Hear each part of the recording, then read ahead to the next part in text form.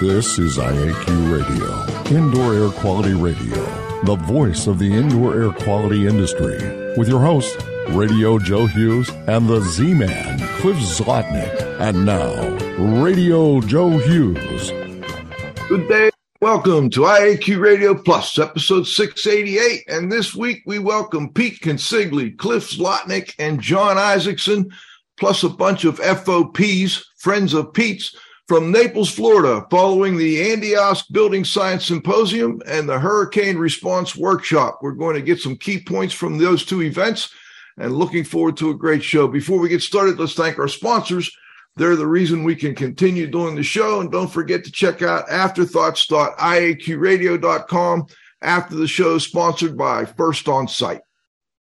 Our marquee sponsor is First On Site at firstonsite.com. Our association sponsors are the American Conference of Governmental Industrial Hygienists, ACGIH.org, the American Industrial Hygiene Association, AIHA.org, the Institute for Inspection, Cleaning, and Restoration Certification, IICRC.org. Industry sponsors are AEML Laboratories, AEMLINC.com, Particles Plus, ParticlesPlus.com, TSI Inc., TSI.com, Sunbelt Rentals, SunbeltRentals.com, Healthy Indoors Magazine, HealthyIndoors.com. And now you can win a cool prize. It's time for the IAQ Radio Trivia question. Be the first to correctly answer. Simply email your answer to czlotnick@cs.com. Or if listening live, just text your answer from your computer. And now, here's the Z-Man. Hello, everyone. Congratulations go out to John Spielfogel from Brooklyn, Massachusetts, who was first to identify Occam's razor as the problem-solving principle that states when you're presented with multiple competing hypotheses for a phenomenon or explanation for an event, you should start by selecting the simplest and most likely one, the one that makes the fewest assumptions. The IAQ Radio Trivia question for today, January 27, 2023, has been sponsored by TSI Inc., an industry leader in precision instrumentation for monitoring of indoor air. Learn how to expand your IAQ investigations at TSI.com. Here's today's IAQ Radio Trivia question. Which law of thermodynamics states that if two systems are in thermal equilibrium with a third system, then they are in thermal equilibrium with each other? Back to you, Joe. Interesting, Cliff. Very good. All right, so I'm actually going to turn it right back to you guys because Pete's put together a great group of people to give us some of the highlights. I see Andy Osk is there, ready to go. So, Cliff, let me turn it right back to you. Okay, thanks. Well, it was I was really looking forward to coming because you and I first met, I think, at the first summer camp. And you may or not remember, but you had a car and you were very kind because you slept me back and forth from the hotel to Joe's. And it was nice to have met you and spent time with you there and a couple times since then, and especially here. So I was excited to be here. It was a great event, 2 days, saw a lot of very familiar faces that, I'd met at summer camp, met at different events, IAQA, and so on and so forth. So let's go back to the very beginning. What was your motivation for doing this? I mean, where did you get? Well, we have a need here locally to spread the word on building science. Right. In other words, we had a lot of problems with our houses, particularly around the turn of the century. Houses built from 95 to 05 were adding insulation, getting tighter, but we didn't know how to do it. Mm-hmm. Normally, we went at it, and then a lot of stuff didn't work. So the motivation was to educate our local building and HVAC trades on building science, and of course how to deal with the humidity mechanically once it was in the building. And we've been continuing that. We've had these sessions on and off now. It's been 25 years since the first one. We've been going now for about 3 years since COVID. Right. And now we're back. So that was the motivation. It's spread the word in building science locally. Gotcha. And how did this event compare to prior events? Did you have more people here, less people, more speakers, less speakers? What was different? Yeah, pretty much everything was, I suppose, twice as big as it's been before. It was the brainchild of Rick and Ricky Sims to expand it. And so this is the first time we've had a 2-day event. This is intended to, and it's turned out to be a regional event. Okay. So, yeah, and we had more speakers. Understood. After we brought in Dr. Joe Seabrook, everybody knows Dr. Joe. Right. That's probably what the building science guys paid to come to hear Joe. Right. One or two people asked for their money back because in his old age, Joe no longer drops the F-bomb frequently. Right. So a lot of disappointment there. But we,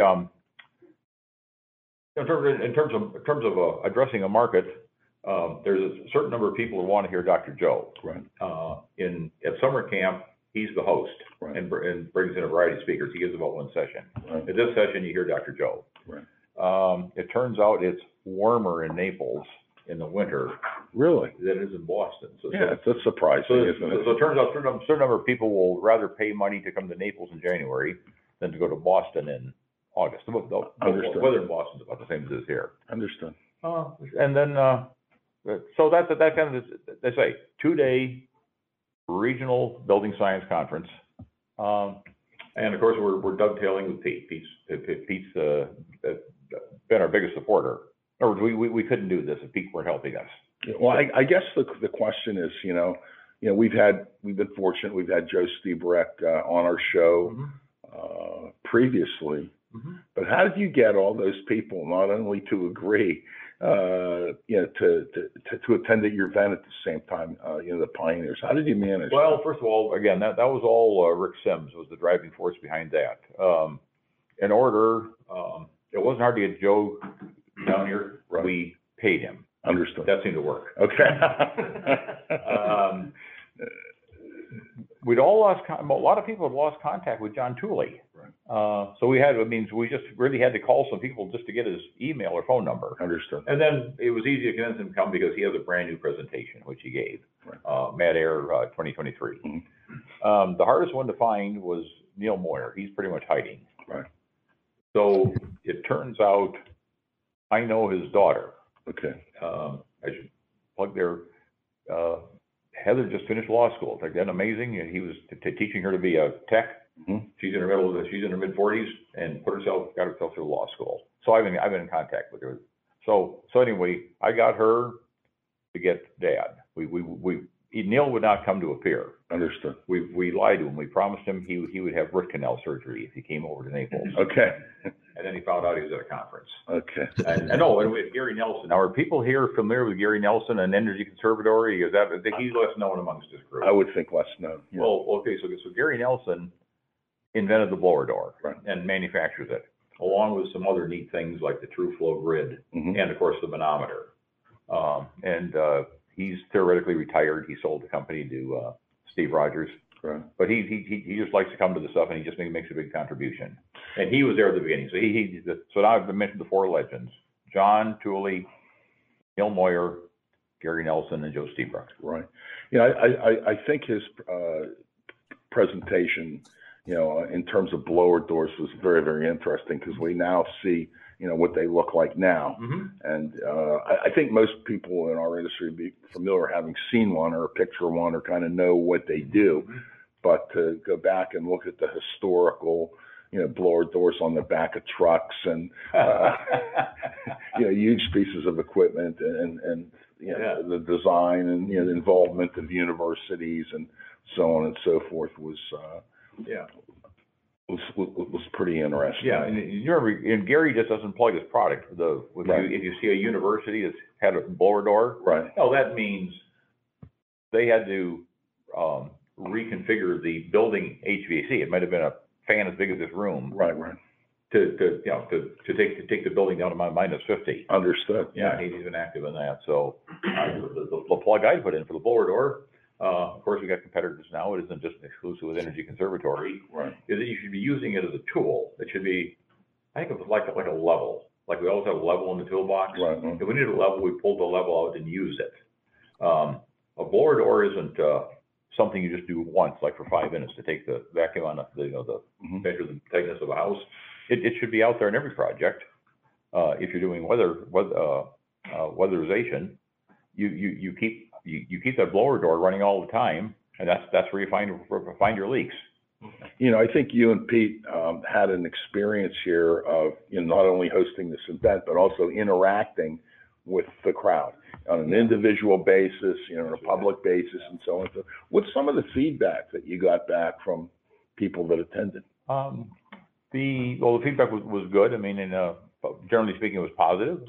Naturally, we got some, let's say, not criticism. Let's call it suggestions for improvement. Yeah, understood. But everybody was really, they were focused on the legends. That's what made this event different. Yeah. There was a great presentation by Kimberly Llewellyn from Mitsubishi, and Brian Orr. Probably most everybody here probably knows Brian Orr. Of them, sure. Completely different presentation. Right. Here's some things you wouldn't hear at just any seminar. Right. So, everybody was pleased, I think. Going back to the panel, I think that was, before I came, that was the thing that I was most looking forward to here. Let's talk about that. And, I thought that it was kind of unique. Where did you come up with the idea of making it like, Phil Donahue interview with, people on the couch and so on and so forth? That might have been Pete. He might have kind of thing. Yeah, okay. I think, yeah. You ever got to remember, I'm a back of the house engineer. Okay. I had a selling job when I first got out of college. Understood. And I think the expression was slightly politically incorrect. The comment was, I couldn't sell girls on first So the presentation was all Rick and Pete. Okay. Actually, John, anything you'd like to get a word in on?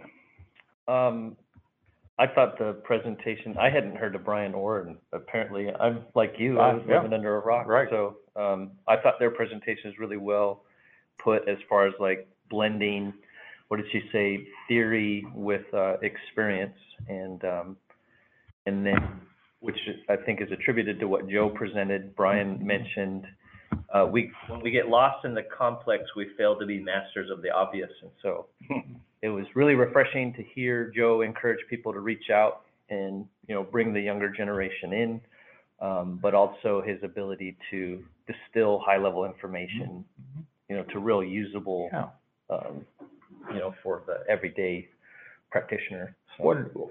One thing that was slightly different about this conference is most conferences in my world are nerds, geeks, whatever you want to call it, like at summer camp. It's absolutely an ASHRAE. I'm a big ASHRAE person. I've been an ASHRAE. I got a pin or thing that says I'm a life member of ASHRAE. Okay, that means I've belonged more than 50 years and I have a pulse. Okay. So it's absolutely verboten to say anything commercial to advance your product. Understood. If any of you appear at an ASHRAE meeting or at summer camp, you've got to talk about the science, and you kind of got to talk equally about what the products do. Right. And that's fine. That's what we do. And you get your finger slapped if you commercialize during one of these presentations. Understood. Okay, this event was different. This was supported by vendors, by people who have products and services to sell. Understood. So we relaxed the rules. I guess I did that. Said, look, it's about science. It's about the truth when you're up there.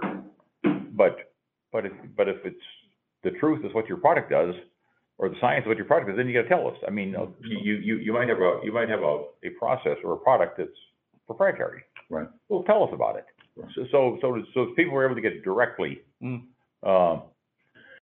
what they do. One of the things that I've learned over the years is that people want to know, like yourself, people want to know which HVAC manufacturer's product do you use? Do you trust? Do you recommend? Do you have experience? I mean, you're notable in the field, and people that come and they hear you, they want to know what you do. do it. They want to hear that stuff. Yeah. And I think a lot of times there's a fence or a wall or a corral around it. Yeah. And I think sometimes people get disappointed and frustrated by it. I mean, in the audience, I mean, that definitely happens. I think myself. My first experience was I came back to my hometown, and I had to find a lawyer, you know, to handle my parents' eventually their estate, you know, to manage their affairs. Understood. And I was talking to our banker, and I said, well, how do I choose a lawyer? You know, or I don't get it right. I said, how to find a lawyer? Well, when somebody recommends somebody, they tell you, you know, go to this person, and that's what, then ask them who they use. Right, absolutely. So before you ask me, I've been almost a missionary for water source heat pumps. Okay. I mean, all day, every day, water source heat pumps. In our condominiums, high rises, they almost all have water source heat pumps. Some of the big McMansions in Naples, water source heat pumps. We have some audience here, I'm sure, that's from the Middle Atlantic states. That's your geothermal. Right. We just don't put them to the ground here. We put a cooling tower on the roof. All right. Water source heat pump has had its day. I put brand new water source heat pumps in my house about 4 years ago. I bought a house, remodeled it, just ripped them out and replaced them with Mitsubishi VRF.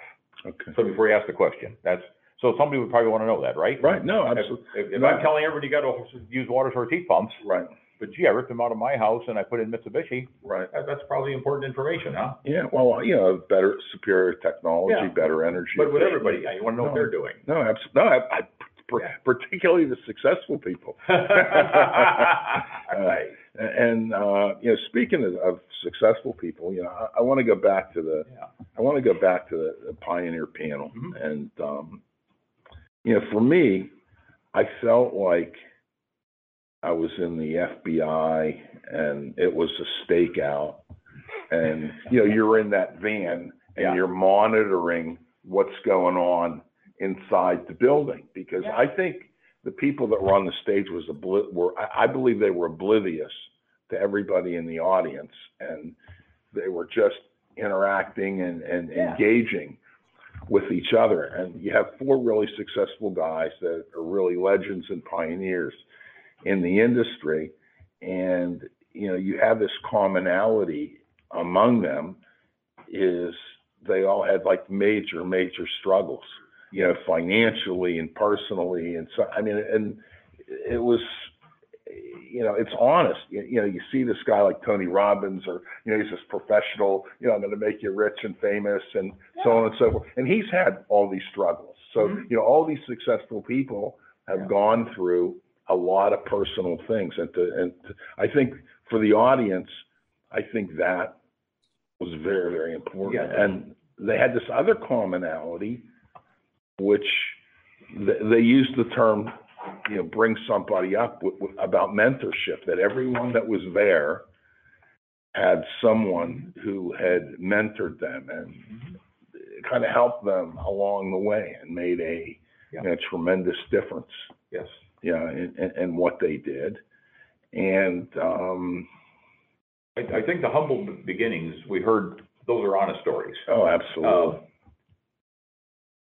These guys tell honest stories. You just tell them in a way that's entertaining. Right. Yeah. That's my stories. I tell my kids, you know, Grandpa, you tell stories, but somewhere in there, there's some facts. Right. Right. But I do know they love to tell stories about driving from Toronto to Atlanta and bald tires and $10 in their pocket. Right. Maybe stretched a little bit. Right. But I do know that when they started in Florida, it wasn't big hotels and banquet rooms and going out for big dinners afterwards. I think, in fact, I'm certain Joe Stevebrook, you know, slept at Neil Moyer's house, you know, and his kids had to sleep on the couch. I mean, that's where they started. Right. Understood. Yeah. And then one thing they have in common with it, I guess I'm an ASHRAE guy, or you want to put a label on me, you know, as an HVAC engineer. That's okay. More, you know, then got into building science. You guys are all over something else before you understood. Got into what you do is and yes, I lost my point. Go ahead, Cliff. I do that quite often. What were your takeaways from that Pioneer panel, John? I think, like you said, it in a very good way, it was just four guys, talking about their experiences and exactly that, because what do a lot of successful, I'm an overnight success, 30 years in the making. Yes. And so it was very fun to hear. What we all have in common is that we're trying to find either fact or truth. They're kind of related, Right. and that works really well. Right. Like our slogan in ASHRAE, it's not really our slogan, it was of our founders, was proclaiming the truth. And I mentioned that on the podium, and that kind of relates back to what we're doing here. However, if you read a little further, all those proclaimers were people making and selling products, Right. but they're doing it based on fact. Right. A place where truth works real well for me is I do a certain amount of expert witness work. Mm-hmm. My colleagues won't do it. I don't know another engineer locally. Well, I don't want to hurt somebody's feelings. Well, that was my customer. I'm not going to criticize that guy. Well, no, that's not what it's about. You criticize the work, find the problem, identify the problem, tell people the problem is, and what to do about it, and you leave it out. There was people there that had been on the opposite side that I testified against. Mm-hmm. That's one of my sources of business is people, contractors who I've been the expert. Oh, right. Condemning their work. Yeah. When they have a problem, they come and seek me out. Understood. Because they know I'm just going to talk about the problem. I'm not going to criticize anybody. Right. And that's a little bit with similar with the science. So let's just get to what the fact is. Right. What the truth is. I just love those old pictures they had of working with each other on different projects and so on and so forth, and then Different colored hair or more of it. yeah. Well, what I like to bust Joe about is, there's a great picture.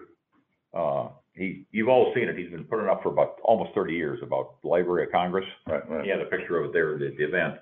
As I say, back when I was a kid, I think it was about 1954, Sir Edmund Hillary. He wasn't Sir Edmund Hillary. Right. He climbed Mount Everest. Understood. Yeah. So there's a photo of Sir Edmund Hillary on the summit. Okay, to prove he was there. Who was holding the camera? And I think that trip eventually did get credit, I believe. Okay. Well, anyway, if you look at this picture of Joe, and he's holding court in the Library of Congress, proving that Congress sucks. You've all heard the story over and over. Right. But if you look real hard, there's some poor soul lugging all his equipment, the blower door and instruments and hoses. You know who that is in that picture? Do you guys know? That's Neil Moyer. Okay. Well, there was something. What did he say? One of the zingers, like the one that he said that I liked the best, but this one that I hadn't heard him say before, is there's no dough without a show. Okay, and that's really, it was pretty hilarious. Yeah, but it's true. Yeah. Presentation. Right. And those are pretty good.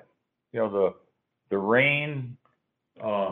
Falls. The rain flows mainly on the plane. On the plane, yeah. And then how he came up with it Drain the rain from the plane. Drain the rain. Hey, Cliff, can I get a question in for Andy? Absolutely. Sure.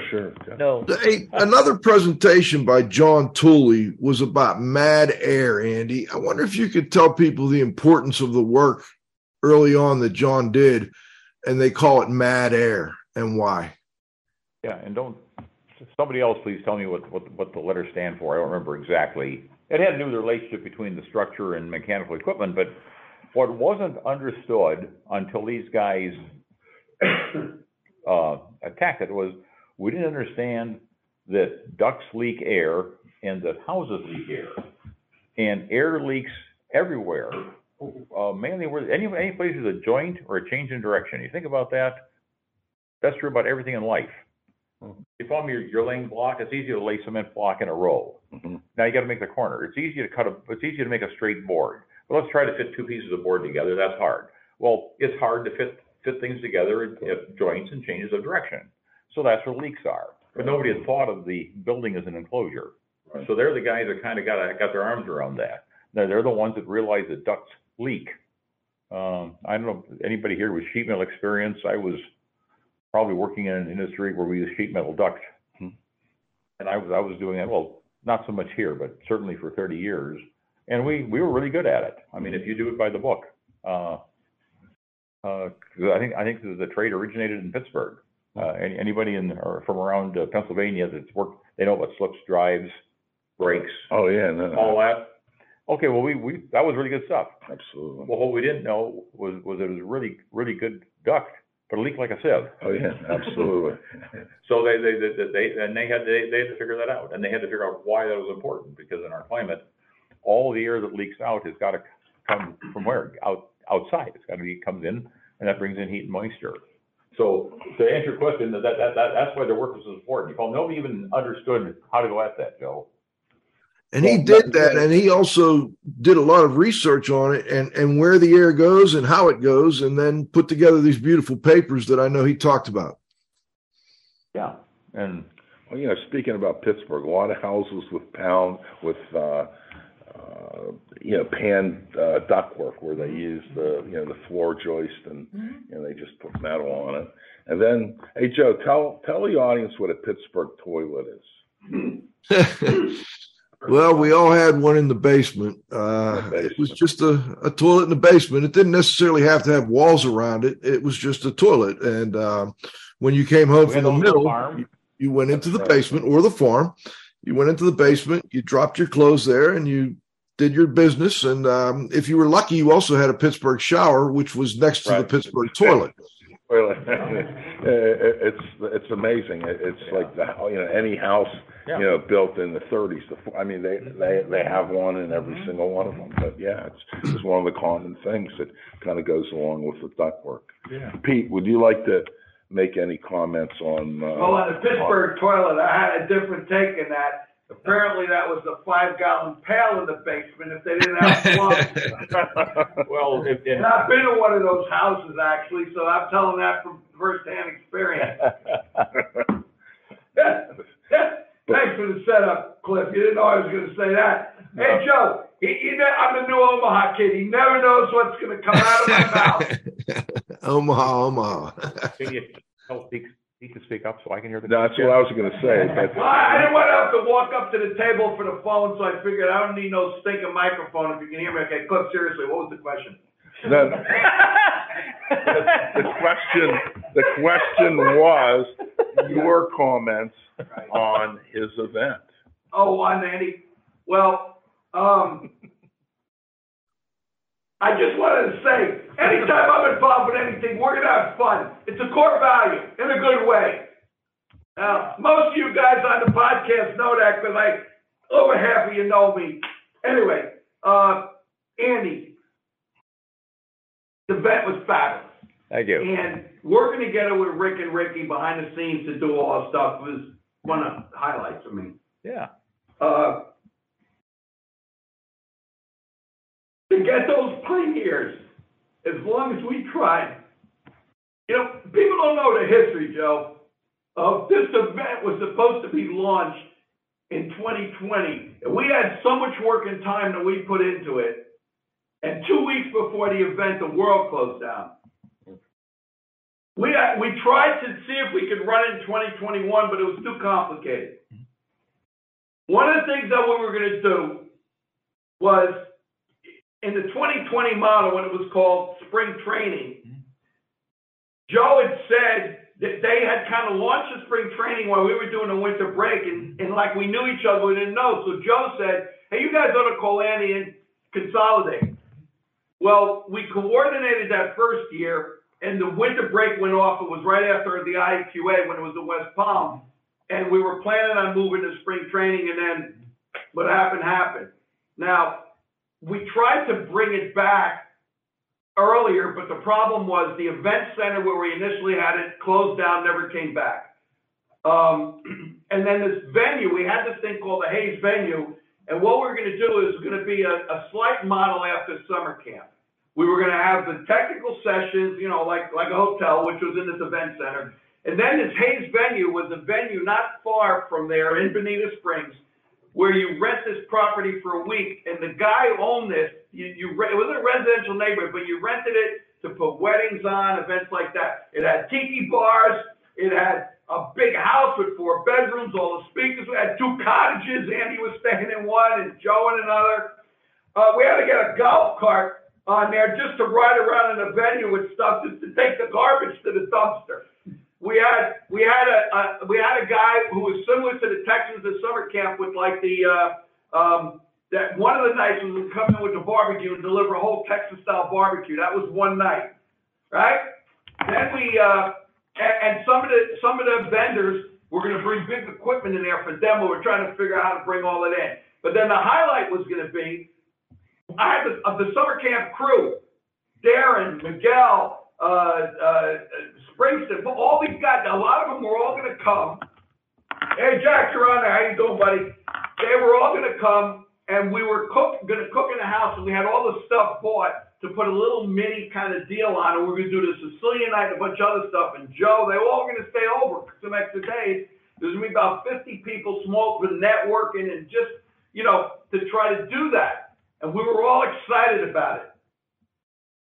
Well, what happened was when we tried to reschedule, the issues with at night, with the venue, it just didn't become practical. So what wound up turning out, the Hilton, Naples Hilton was the only venue that could accommodate us. And it's a great venue. They did a good job. Everything was terrific there. A little on the high side, but it is what it is. It's Naples.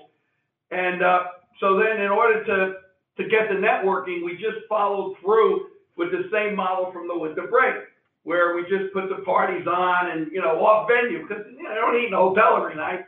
And those worked out really good. And we had started that the last couple of times.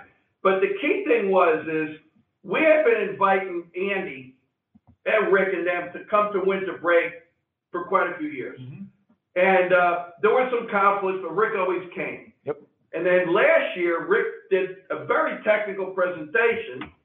And after that, there was a meeting with with Ron Mazur from AML, came over with Rick, and we decided to say, let's collaborate these 2 events and co-brand them so we have the odd, even year with the different credits and try to blend the audiences.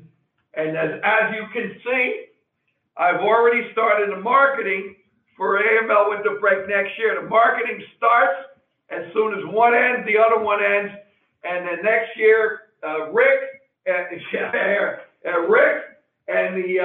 Andy and all the others, they'll bring the flyers for what they're going to do in 2025, and we're hoping to build this and to just bring these audiences together so we can blend remediators and assessors with builders, HVAC guys, architects, and engineers. And we're hoping that the last week of January or the first week of February, we want to stay away from ASHRAE, Surfaces, these other shows, that this is essentially where the world comes to learn about building science, which is a connector, and who the best of the best are in all these disciplines. That's my story, Radio Joe, and I'm sticking to it. All right, Pete, thank you. Hey, let's go to halftime. Our marquee sponsor is First On Site, your trusted full-service disaster recovery and property restoration company at firstonsite.com. Association sponsors are ACGIH, Advancing Careers of Professionals in Environmental Health, Industrial Hygiene, and Safety, interested in defining their science. ACGIH.org. AIHA, Healthy Workplaces, a Healthier World. AIHA.org. The IICRC, a nonprofit standards development and certifying body for the cleaning and restoration industry. IICRC.org. Industry sponsors are AEML Laboratories. Free shipping, great pricing, same-day results with no rush fee, AEMLINC.com. Particles Plus, feature-rich particle counters and air quality instrumentation. Count on us, particlesplus.com. TSI Inc., an industry leader in precision instrumentation for monitoring indoor air. Learn how to expand your IAQ investigations, TSI.com. Sunbelt Rentals. Availability, reliability, and ease for all your IAQ and restoration needs at sunbeltrentals.com. And Healthy Indoors Magazine, a free online magazine for industry professionals and consumers, healthyindoors.com. I also want to mention quickly the Restoration Industry Association is going to be joining us again as a sponsor, so we look forward to having more to talk about with them and promoting their upcoming conference coming up. Where, Pete, do you know the dates on that? What's that? The RIA. Restoration RIA conference? It's April 23rd to the 26th. It's in Orlando at the Rosen Center, Shingle Creek. Great. Thank you, Pete. Cliff, let me send it back to you. Okay. And what I was going to do is kind of turn it over to John and get his comments on just the beginning of the event. Well, we kicked it off with a Pete Consigli kickoff for our agenda and all the hard work he did putting it all together and setting everybody straight with the what is it called, Pete? I'm drawing a blank. The BMA? The antitrust. The antitrust. Okay. Any boundaries or there. So then David Popper and Justin Peterson called in from Zoom as the Legal Eagles and most familiar with all of the, shall we say, the unique aspects of working in Florida and some of the updates on that. So, and Popper introduced Peterson as one of the most brilliant minds he's worked with in relationship to trying to keep up on that. So anyone working in Florida or wanting to know how to best navigate that, they're definitely a great resource. And then following them was the remediation panel with some of the younger guys, Michael Samula on the assessment side and Josh Winton on the remediation side. And Michael shared about a really interesting product with some fruit in a very large warehouse that was affected by a hurricane. And something the audience will be very proud to hear the younger guys reporting is he placed a heavy emphasis on safety, for the management of the company and for technicians on site and working with the customer. And I think he talked about the working together, working with each other and not against each other for the IEP and the contractor, and also setting those clear and grounded expectations so that way we can come to a positive outcome. And then Josh Winton followed that up with talking about some of the parameters for pre and post evaluation and kind of give a breakdown of how he saw that being most effective. I think that gets you. Then we had a mid-morning break, and then that got to where you were able to put your keen eyes on everything. Yeah, and then I think the first total presentation that I got to see was Bob Blockinger and Bavarian Bob. Yeah, Bavarian Bob, and it was kind of talking. What's the difference between a consultant and a subject matter expert? Is Bob watching? What are you, stupid? And it was pretty interesting, and he brought up that this, the point of if you're a consultant, you're really considered a trusted advisor. Mm. And one of the interesting things is my biggest takeaway from what he said wasn't something that he said. Mm. My biggest takeaway from what he said was Ken Larson's comment on what he said after he said it. And I really thought it was a brilliant comment. And it was the fact that buildings, by surrounding themselves with their own experts, are in a much better, before a claim occurs, they're in a much better position once a claim occurs. Yeah. And so many times in these, they don't know what to do if they've established who they trust and who the experts are. Yeah. Before they end up having the loss, it's a whole lot better. Yeah. For them later, and they're really in a great position of leverage too. And I think that prior accumulating your experts prior, which was Ken's encouragement, as Right. opposed to the working definition I think Bob brought up of an expert is That someone brought in at the That end. was my definition. Oh, that's what you brought it. Someone brought in at the end to share the blame. That's right. The expert brought in at the last Once it all minute goes to crap. to share the blame, Yeah. absolutely, or share the liability. That was good. And then after Bob, we had Casey and Casey Clark, Another young guy. another young guy. And I was real impressed with Josh, too. I mean, he did a really, really nice job. And I think one of the coolest things is it was like a nice room. I mean, it's like intimate, and there's like it's not 100 people, and a very, very tight, nice, intimate room, and very, very good interaction, between the folks that were there, and just really good comments. Really, really strong program. Well, it was a nice mix too of grounded guys that have been doing it a long time and know what they're talking about, and young guys trying to do it the right way. And I think with Casey, there's never a wrong time to ask for payment. And I think a lot of times, we have tendencies not to do that. Yeah. And I mean, and then another thing is if they won't sign the work authorization at the beginning, they're not going to sign the check at the end. Yeah. Okay. So, Amen to that. there's some consistency there. And, if you want to do storm stuff, you got to buckle up. I think, that's pretty important. Yeah. And the other thing he said was that analogy of a duck. You're like all prim and proper, when you're floating on the surface, but you're kicking like hell underwater. Yeah. I thought that was a really good one. When we circle back around to his comments about, one of the most important things you can do, especially in storm work, but even day to day, is the clients that you choose to, align yourself with. 'Cause Right. a bad client isn't worth it.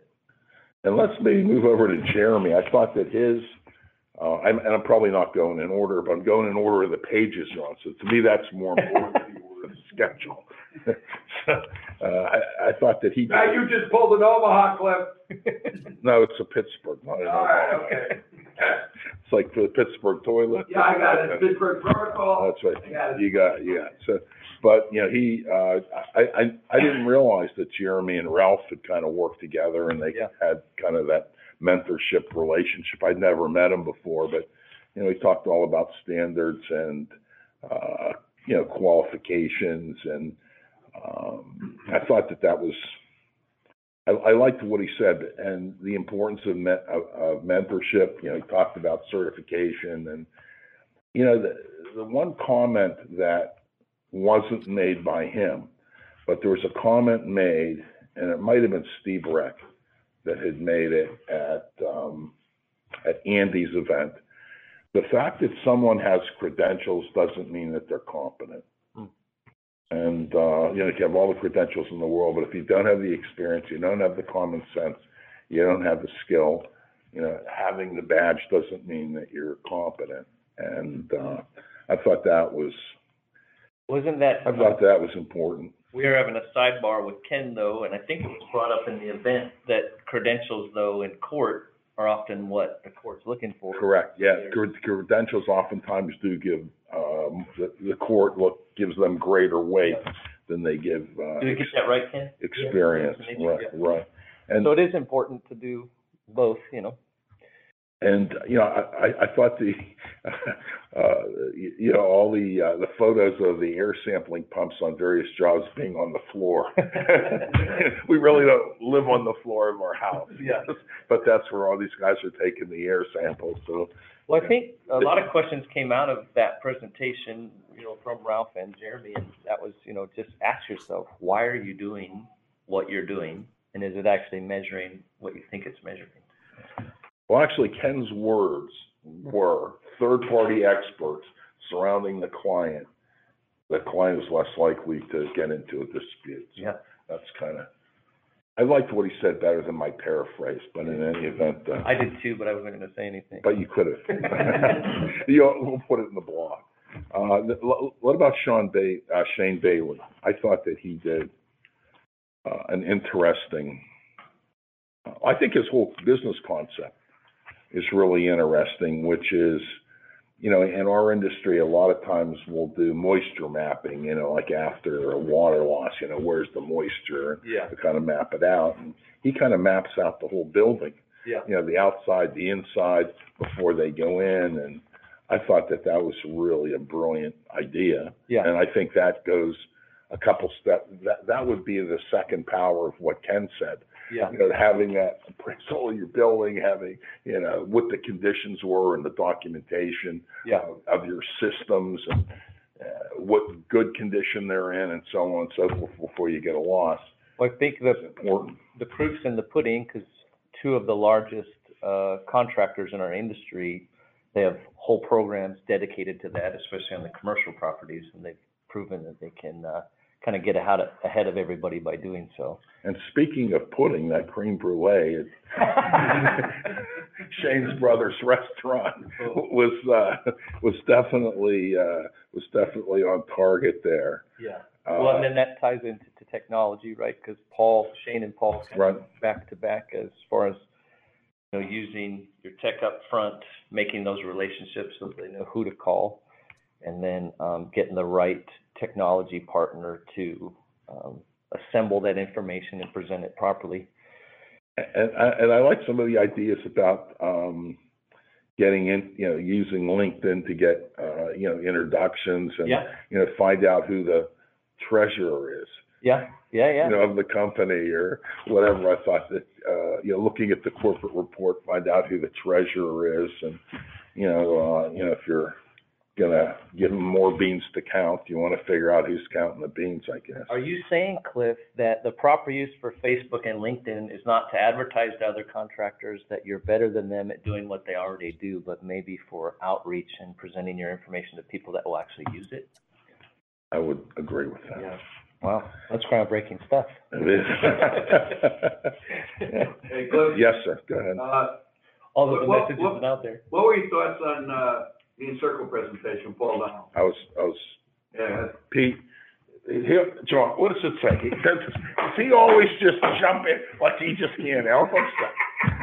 Okay. Hey, Cliff. Pete, trivia question for you. Where did Paul Donald work before he started Encircle? No, he said it. He said it, and I can't remember. Go ahead. Blackberry. Right. And then he was an electrician as well. I knew the electrician part of it. Right. So he shared quite an interesting story. Ashley and I had the privilege of sitting next to him last night at dinner, and he shared more about that story. It was pretty good. But he has 30 years of software experience, and you know, this Encircle is a documentation platform, and that today, I think success in our industry is really about people, process, and training. And before we get into his statistics and crunching and so on and so forth, I thought the importance of something that he said, I just never would have thought of it before, but he said a lot of the restoration companies that are very, very successful in doing cat work actually practice it. But before the event. And if you think about it, I mean, I guess it's like football or any other sport. The more you practice it, the better, the better you are. Well, I think it juxtaposed against people that say, hey, we're kind of struggling on day claims. Let's go chase a storm. Right. No, but that's what happens with a lot of these guys. We'll go make money. They think that, absolutely. But, the fact that of all the users, and I guess they have thousands of people that use that product, the two percentages, that 33% of the people that did cat work met their financial expectations, while 67% failed. Of their customers did not. Well, that's so key, though. Like your revenues can grow, but if you don't have the proper systems, right? Like, sure, you maybe met or exceeded your revenue goals, but maybe you made crap on the money, right? Speaking of revenues growing, the average customer there did 226% higher volume, which is important. Hey guys, I'm not sure if Paul said this, but something you just said, John. Who said, and it could have been one of the panel guys, who said, if you're going to respond to this cat, keep in mind, what about your regular customers? Because they don't want to hear that you have some emergency to take care of. Who said that? That was important. And we've been talking about that. I think it's going to come up. Was that Paul or someone else? I think someone else, but I should Oh, have. top 10, okay. I'm going to have it on. No, Top 10, I'm going to have it on there. Yeah. So then let's talk about Ed now. So we had Ed. Well, Go think ahead. Absolutely. Paul said overriding kind of that concept is understand emotionally but act logically. Right. I don't remember if that was his quote or not. Hey. Can I ask you? It's like I was my second to the last note, but like I'm trying to feed you, man. Hey, Cliff, I want to ask a favor. Go ahead. For my brother Ed. Go ahead. Can we save him for last? Can you do Crosa? Yeah, no, I can do. Do Crosa. I want to add. Ed was. No, I'm going to do Ralph first. Oh, Ralph. I forgot about Ralph. Oh, yeah. Ralph, Crosa, and then let Ed be the. Okay. Because he's the advocate. He's a restoration lawyer. Let him. He was great. Okay. All right. Well, something too in that line that Paul said that I think a lot more contractors should chew on is consider the reviewer, if your program work, or adjuster as your accountant. You know, this guy was like sitting next to me, and every note that I wrote down, like he has the same note. I took pictures. It's like, it's scary. It's like, what's my last note? It's like, Ken, I'm telling you, it's like somebody trying to cheat on the WLA exam. Cliff, remember this. I think your handwriting is better. He said you guys are the OGs. So if he's going to cheat, at least cheat for the valedictorian. No, I'm not accusing him of cheating, but I'm only kidding. That's cheating, like in quotes. No, but it's good to the same. You're on the same surfboard. Yeah, but the important things that we heard. Yeah, absolutely. Okay, so we got. Sharpen the dang learning curve. So we got Ralph. That's right. Going to Ralph. Yeah, so let's go into Ralph. So, I mean, you already brought up Jeremy. Jeremy and Ralph were paired together. I got to sit with them.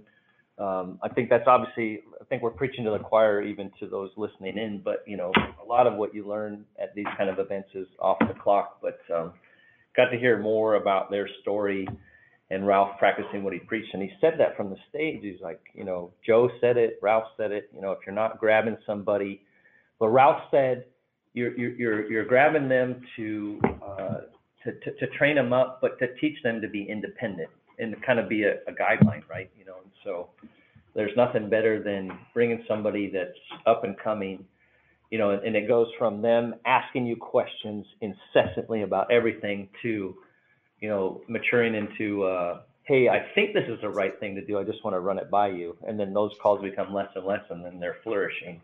And I think that was one really cool dynamic between their presentations and their relationship was, you know, Jeremy Beagle's 100% his own person, but. Right. I think one of the things that Ralph said that I never really thought about, but it really makes absolute sense that, you know, I'm from Pittsburgh and we leave the fan on all the time. And because of the bathroom in the basement?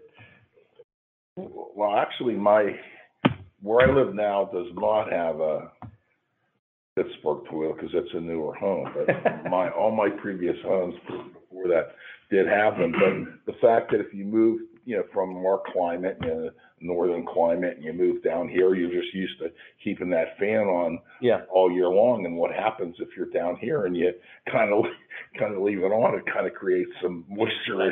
It changes absolutely. So I thought that was interesting. I never thought about some of these things. I mean, you know, he's like he looks at all this stuff forensically. He goes in and he's like a detective, and he kind of wants to know the why and the how and so on and so forth. And I never really think about things the way that he thinks about it. In a very, very meticulous way. Because, you know, normally, you know, we have a problem, somebody wants solved, we kind of go in, we solve the problem, and you know, his whole thought process. Well, he said too, you know, he's like, when he's called as a witness, I'm not for the insurance or the contractor. Right. I think that's something that's important for contractors too, is we say all the time that we're advocates for the customer. And I think it was said in our room and at the event, we're advocates for the structure, right? So because what the customer wants, they can be just as bad as the insurance company sometimes in their expectations. and we get all riled up about defending something that has no data or no grounding in what the, because I think Ralph brought up some of those sometimes. Yeah, it was a long-term loss, and this is excluded. You know? Hey, John, Mickey Lee always said that. He always says, be the advocate for the project. Yeah. Period. If you do the right thing for the project, everything else falls in place. Yeah. It's the same point. Hey, so listen, guys. Joseph, we're gonna start the roundup at 1 o'clock. All right, we'll probably go to about 1:15. So Ralph, do some key points in CROSA and Ed Cross, and then we'll go into the roundup. Okay. You got it, Cliff? Yes, sir. Hey, I understand authority. Joe's D&M at me. He's in charge. No problem. Okay, CROSA. First of all, he had a really cute dog. But the funny thing is, he and I have cute dogs, and my dog kind of looked like his, and we don't have.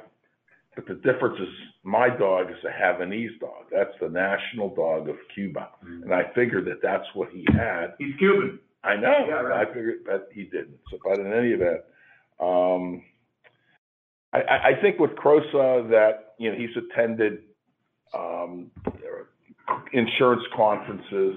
He's attended like the Storm Conference that was going on, I guess, at the same time as this, in Orlando, which is a lot of public adjusters and vendors and so on and so forth. And that it's good to know that we think alike. Okay, we think about how we can beat the insurance company, and the insurance company kind of thinks about how they can beat the contractor and how they can beat the policyholder. So, yeah.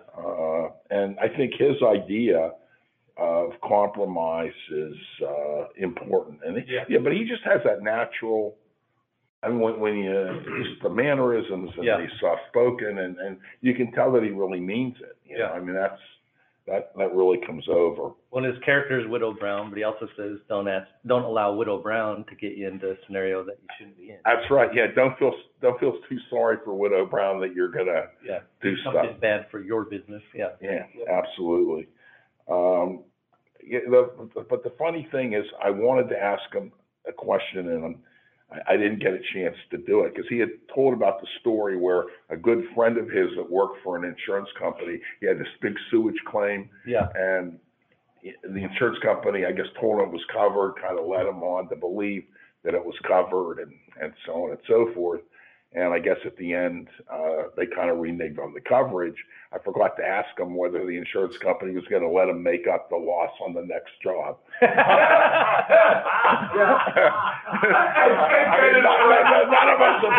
None of us have ever heard that.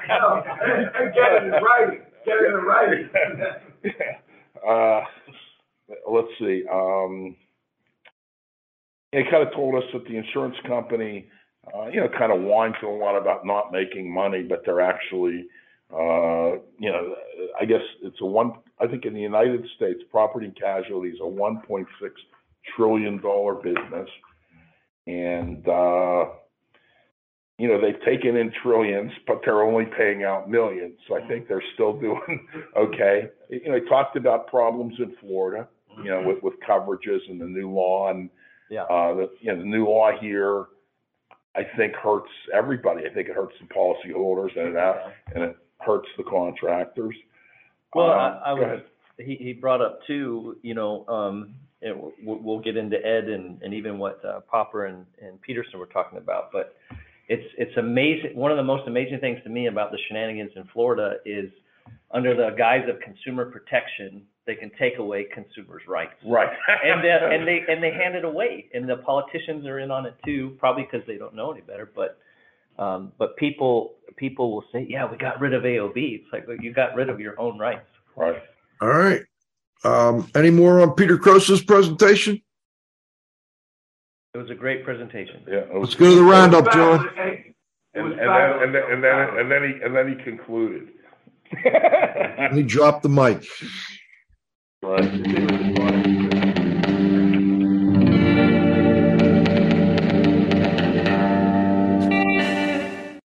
All right. Shout out to our friends at Madison IAQ. Let's go back to the Z-Man and John Isaacson for their top 10 list. We got a top 10 list, actually. We do. Although I think there's more, and Ed kind of screwed up his numbers, I think, a little bit. But Well, you got interrupted. Shocker. Yeah. right. I wonder who would have interrupted. Hey, Joe, I gotta have a new icon for the watchdog. It's gonna be this big, huge nutcracker, right? F-O-E nutcracker, like you crack the walnuts, you know, like that thing. That's what I'm gonna have. I'll get got you one on the show.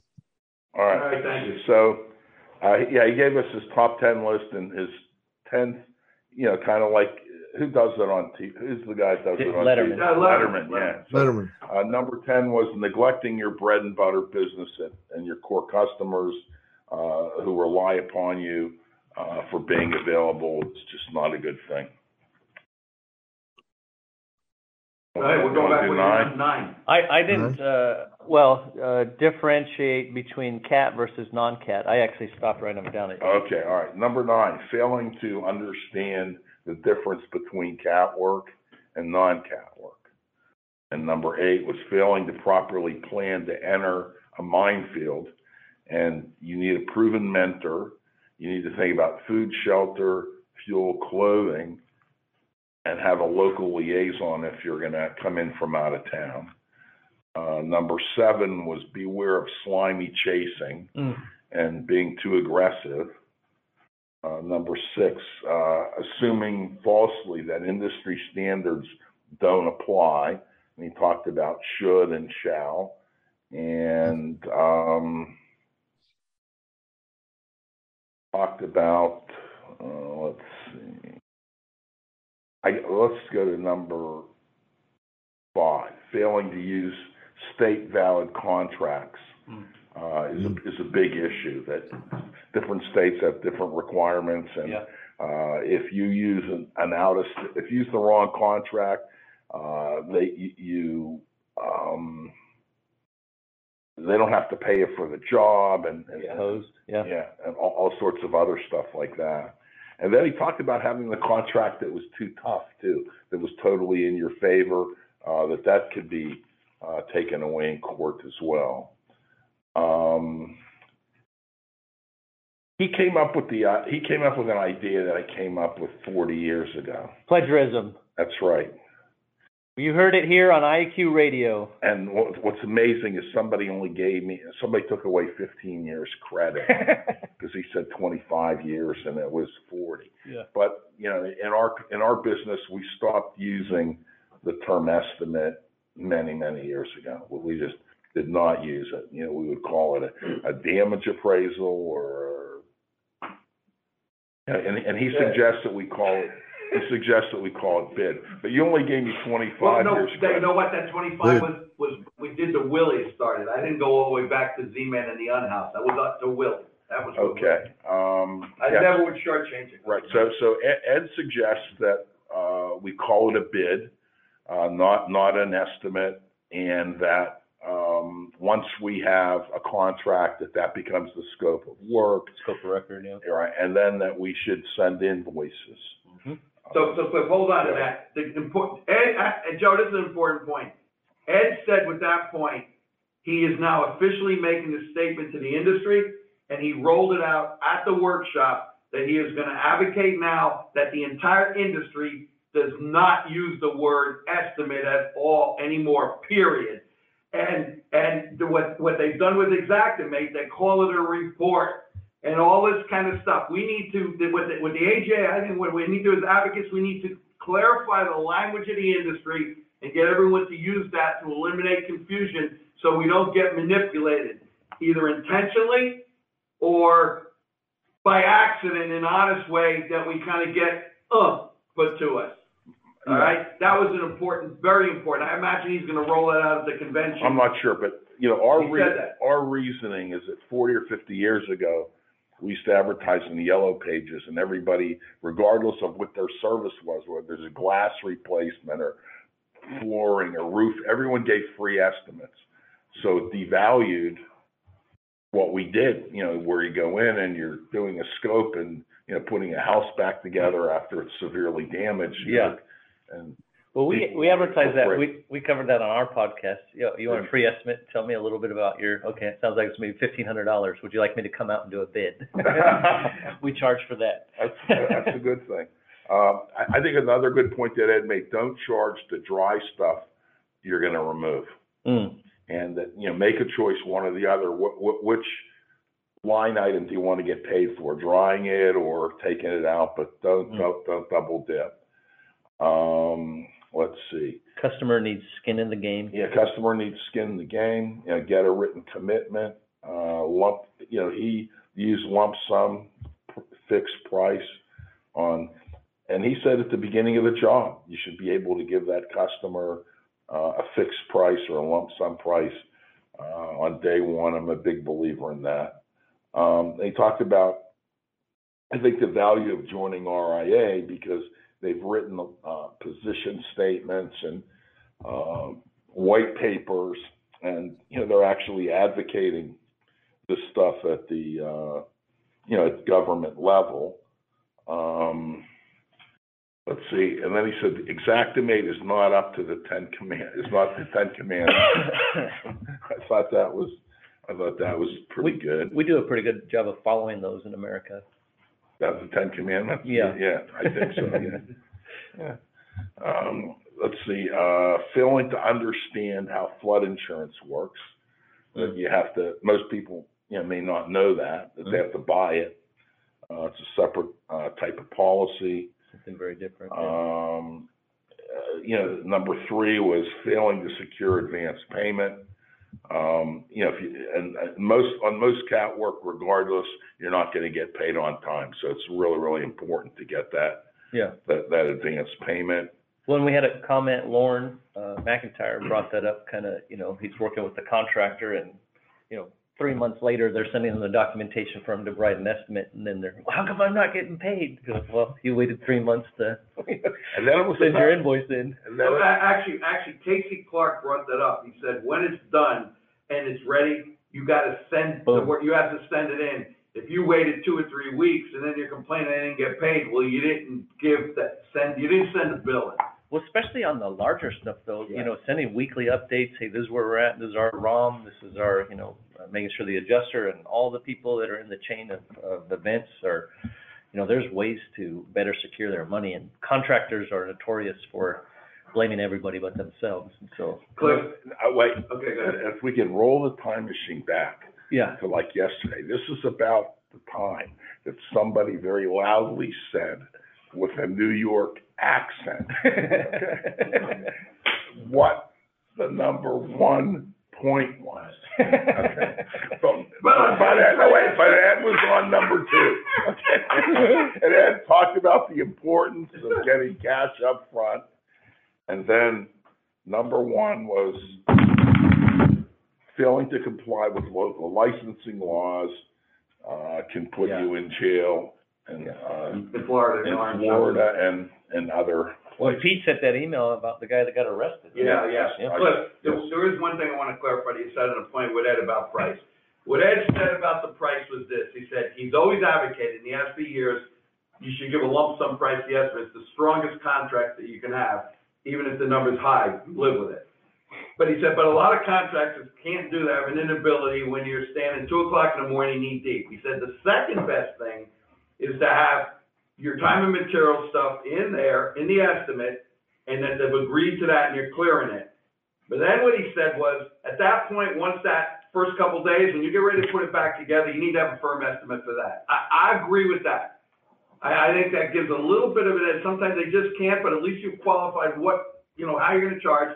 And actually, the fellow that, before it was first onsite, it was Rollins, and their attorney at one of our shows essentially said that's what they did. They put that in the contract for the mitigation part.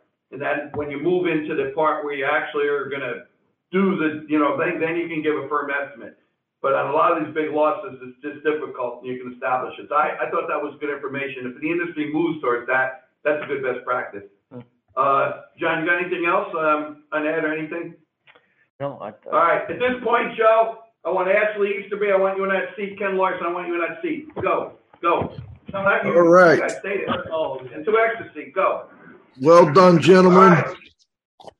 So I want Ashley to kind of weigh in on, as an Aussie. Ashley was a guy behind the scenes that helped with all kinds of stuff. Him and John were the volunteers that worked with Ricky Sims and helped with the setup, the breakdown for all the events all week. Would acknowledge them. They were at the registration table, just made everything flow. Those summer camp guys know. When I brought into the office to meet Ricky Sims, I said, "You remember Ashley?" You know what she said, Andy? She goes, "Oh yeah, he's the beer guy at summer camp." And so I wanted to weigh in on that. And then we're gonna move to the Rain Man. Our friend Ken Larson, you know, he's attends everything, comes to everything, you know, as a unique way of looking at it, and then we'll kind of let you weigh in on your thoughts on everything from both the symposium, the workshop, whatever. So you're on, Ash, go.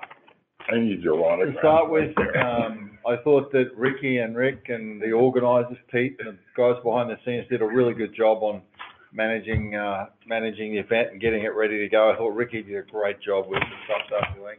I thought the events were really good in that they gave a cross-section of the industry. The pioneer discussion with the pioneers, stuff old guys know, was excellent to get these guys together talking with, you know, 40 and 50 years experience in the industry. Andy, great job with what you did putting it all together. I thought Pete, the day yesterday, was excellent too, for the more focus probably on the restorers. And I thought that was good. It was excellent feedback, excellent speakers, and it was a fun time. The dinners every night, I'm still getting over them. That was superb. I thought the whole event was fantastic. Thank you. Ken. I really enjoyed this event, and I was thinking while I was in attendance how our industry has no formal education for those who wish to be an indoor environmental professional. And I thought that, and I hope that Pete doesn't, you know, hate me for this characterization, but I think this event accommodates the indoor environmental professional, or those who are seeking to develop their skills as an IEP. We know that the standards speak about the IEP quite extensively, but nobody knows how to get that skill set. So I think at this event, you're surrounded by others who have that similar focus. And so the networking conversations become particularly interesting because our conversations center around those kinds of challenges and how we can help the contractor or the insurer or the policyholder resolve some of these IAQ issues. The other thing that I thought, and I really like the way this whole radio interview started by talking about these OGs, these gurus that have somewhat retired in the industry. And as I was sitting there in the audience, I mean, I'm 61 years old now, so I'm coming up on my retirement years. And I was looking at them and reflecting on their disposition and their experiences. And now, you know, they're somewhat retired or semi-retired, and they're reflecting back on their career.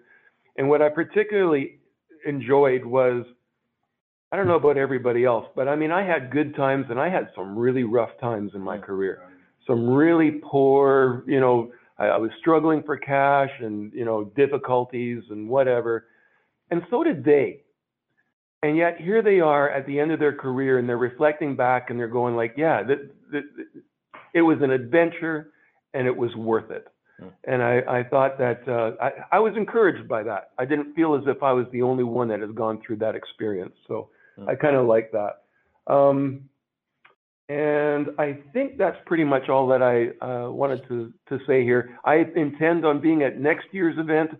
Where's it going to be, Pete? Well, it's going to be in the Fort Lauderdale area, and it will be hopefully the last week of January. We haven't set the exact venue. We might go back to Deerfield because that's been good, but that hasn't been decided. But it'll be in Fort Lauderdale, and we have to check and make sure that we don't conflict with those other events. So if we had to move it to February, but it's always going to be, it'll be between the championship games and the Super Bowl. We don't want to conflict the Super Bowl. So we know we have a 2-week span for that. We only done one. So anyway, it's going to be within there. We're going to send out a blast to the winter break database next week, just saying, hey, stay tuned, keep it on your calendar, more to come. I got to meet with Brittany and Ron. You know, I got to talk with them about it, and we got to work the details out. Ken, I want to comment on something that you said. You had told me that you always enjoyed the early summer camp because the crowd was smaller, and in the recent years, the crowd's so doggone big, it's hard to really have time to do that.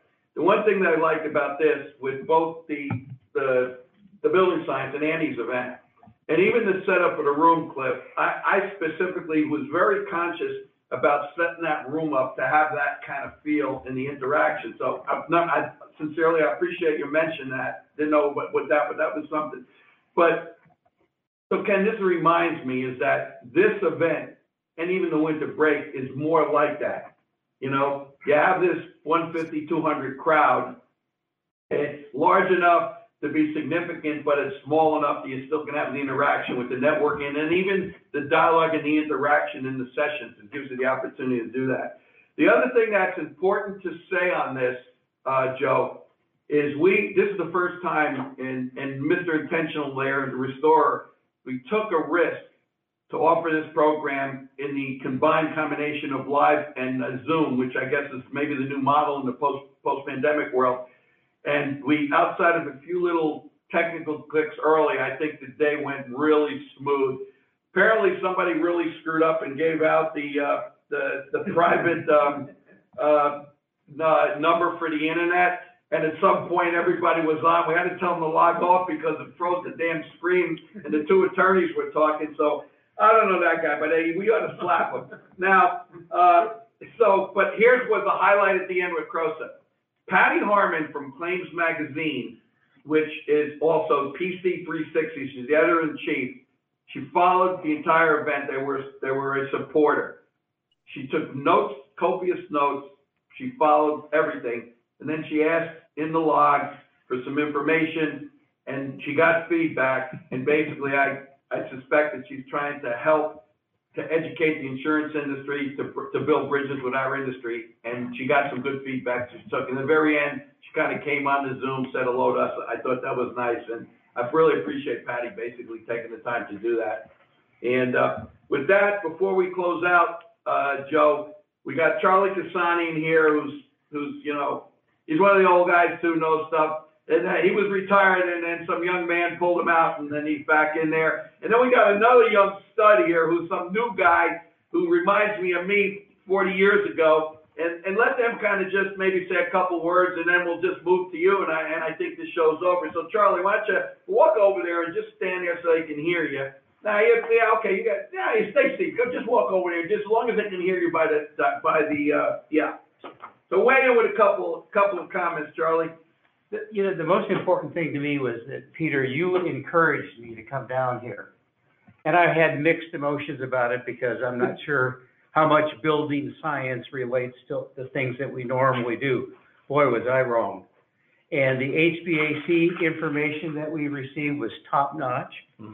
I found out that Neil, one of the founding fathers, graduated from Cal State Sacramento a year before I did. Okay. That's a coincidence. Yeah, it was. Anyway, no, I thought the whole thing was excellent. And the day we spent together yesterday, dynamite, absolute dynamite.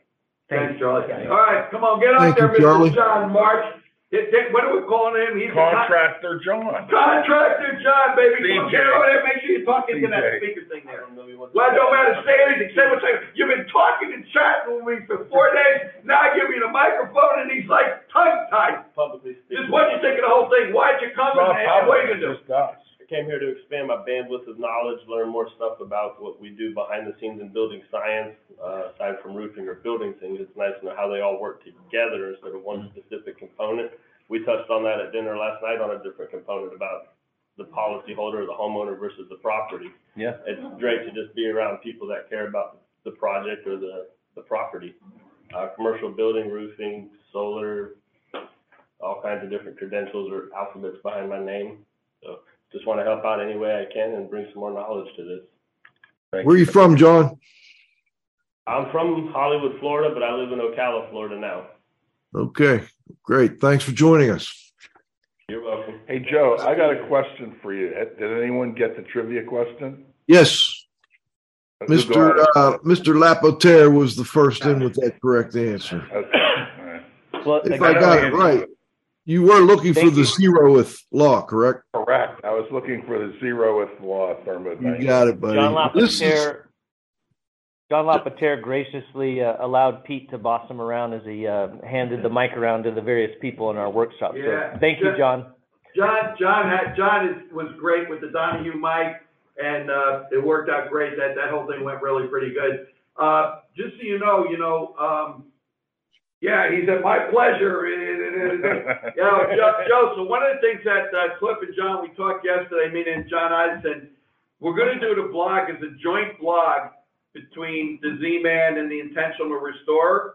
And so I think it'll be important that we broaden the review since we're making comments a lot of people. We're going to talk about the logistics, but it might be a good thing to get it kind of vetted outside of that so that we get the comments right. But anyway, we try to get it all done and get it in time. I'll help facilitate the review. I mean, these guys will write the blog, and I think before you include anyone, guys, if you give it to me, let me then, I want to vet it because, I think that's a good thing to do since we kind of threw a lot around. At least give Andy the No chance. guarantees. Yeah, no guarantees. You see, we get that nutcracker, and let's get that thing up there. It's part of the roundup, and maybe you can put the icon in there. Anyway, I personally want to thank everybody for all the support behind the scenes. This is a team effort, let me tell you. Without all the moving parts, we could never deliver an event like this. And it is stressful, waiting for the registrations to come in. Are you going to lose money? Can you pay the bills? Because this is not a profit center by any means. This is a labor of love. And anyway, sometimes you just got to go like that, and you got to just have, I can't believe I'm going to say, you got to have faith. You got to have faith. We do. He's our exactly. With that, Joe, on behalf of everyone involved in Winter Break Week, which is an event with components, I thank you. I thank IAQ Radio for putting up with me. Thank you, Joe. We love you, Pete. Thanks so much. This is Radio Joe saying thanks to this week's guests, the Z-Man and John Isaacson, the Intentional Restorer and the DYO Joe podcast. Check him out sometime. Also want to thank Andy Oss for joining us. Of course, we also we got Ken Larson, Ashley Easterby, Charlie Cassini. Thank you all for joining us. I also want to make sure. Contractor John. Thank you, Contractor John. And the Nutcracker himself, Pete Consigli. But hey, please come back and join us next Friday at noon. Next week, by the way, we've got another restoration show. We've got Scott Walden of VetCorps, an interesting group there. We're looking forward to talking to him next Friday on the next episode of IAQ Radio Plus. For IAQ Radio, I'm Spike Reel saying thanks for listening.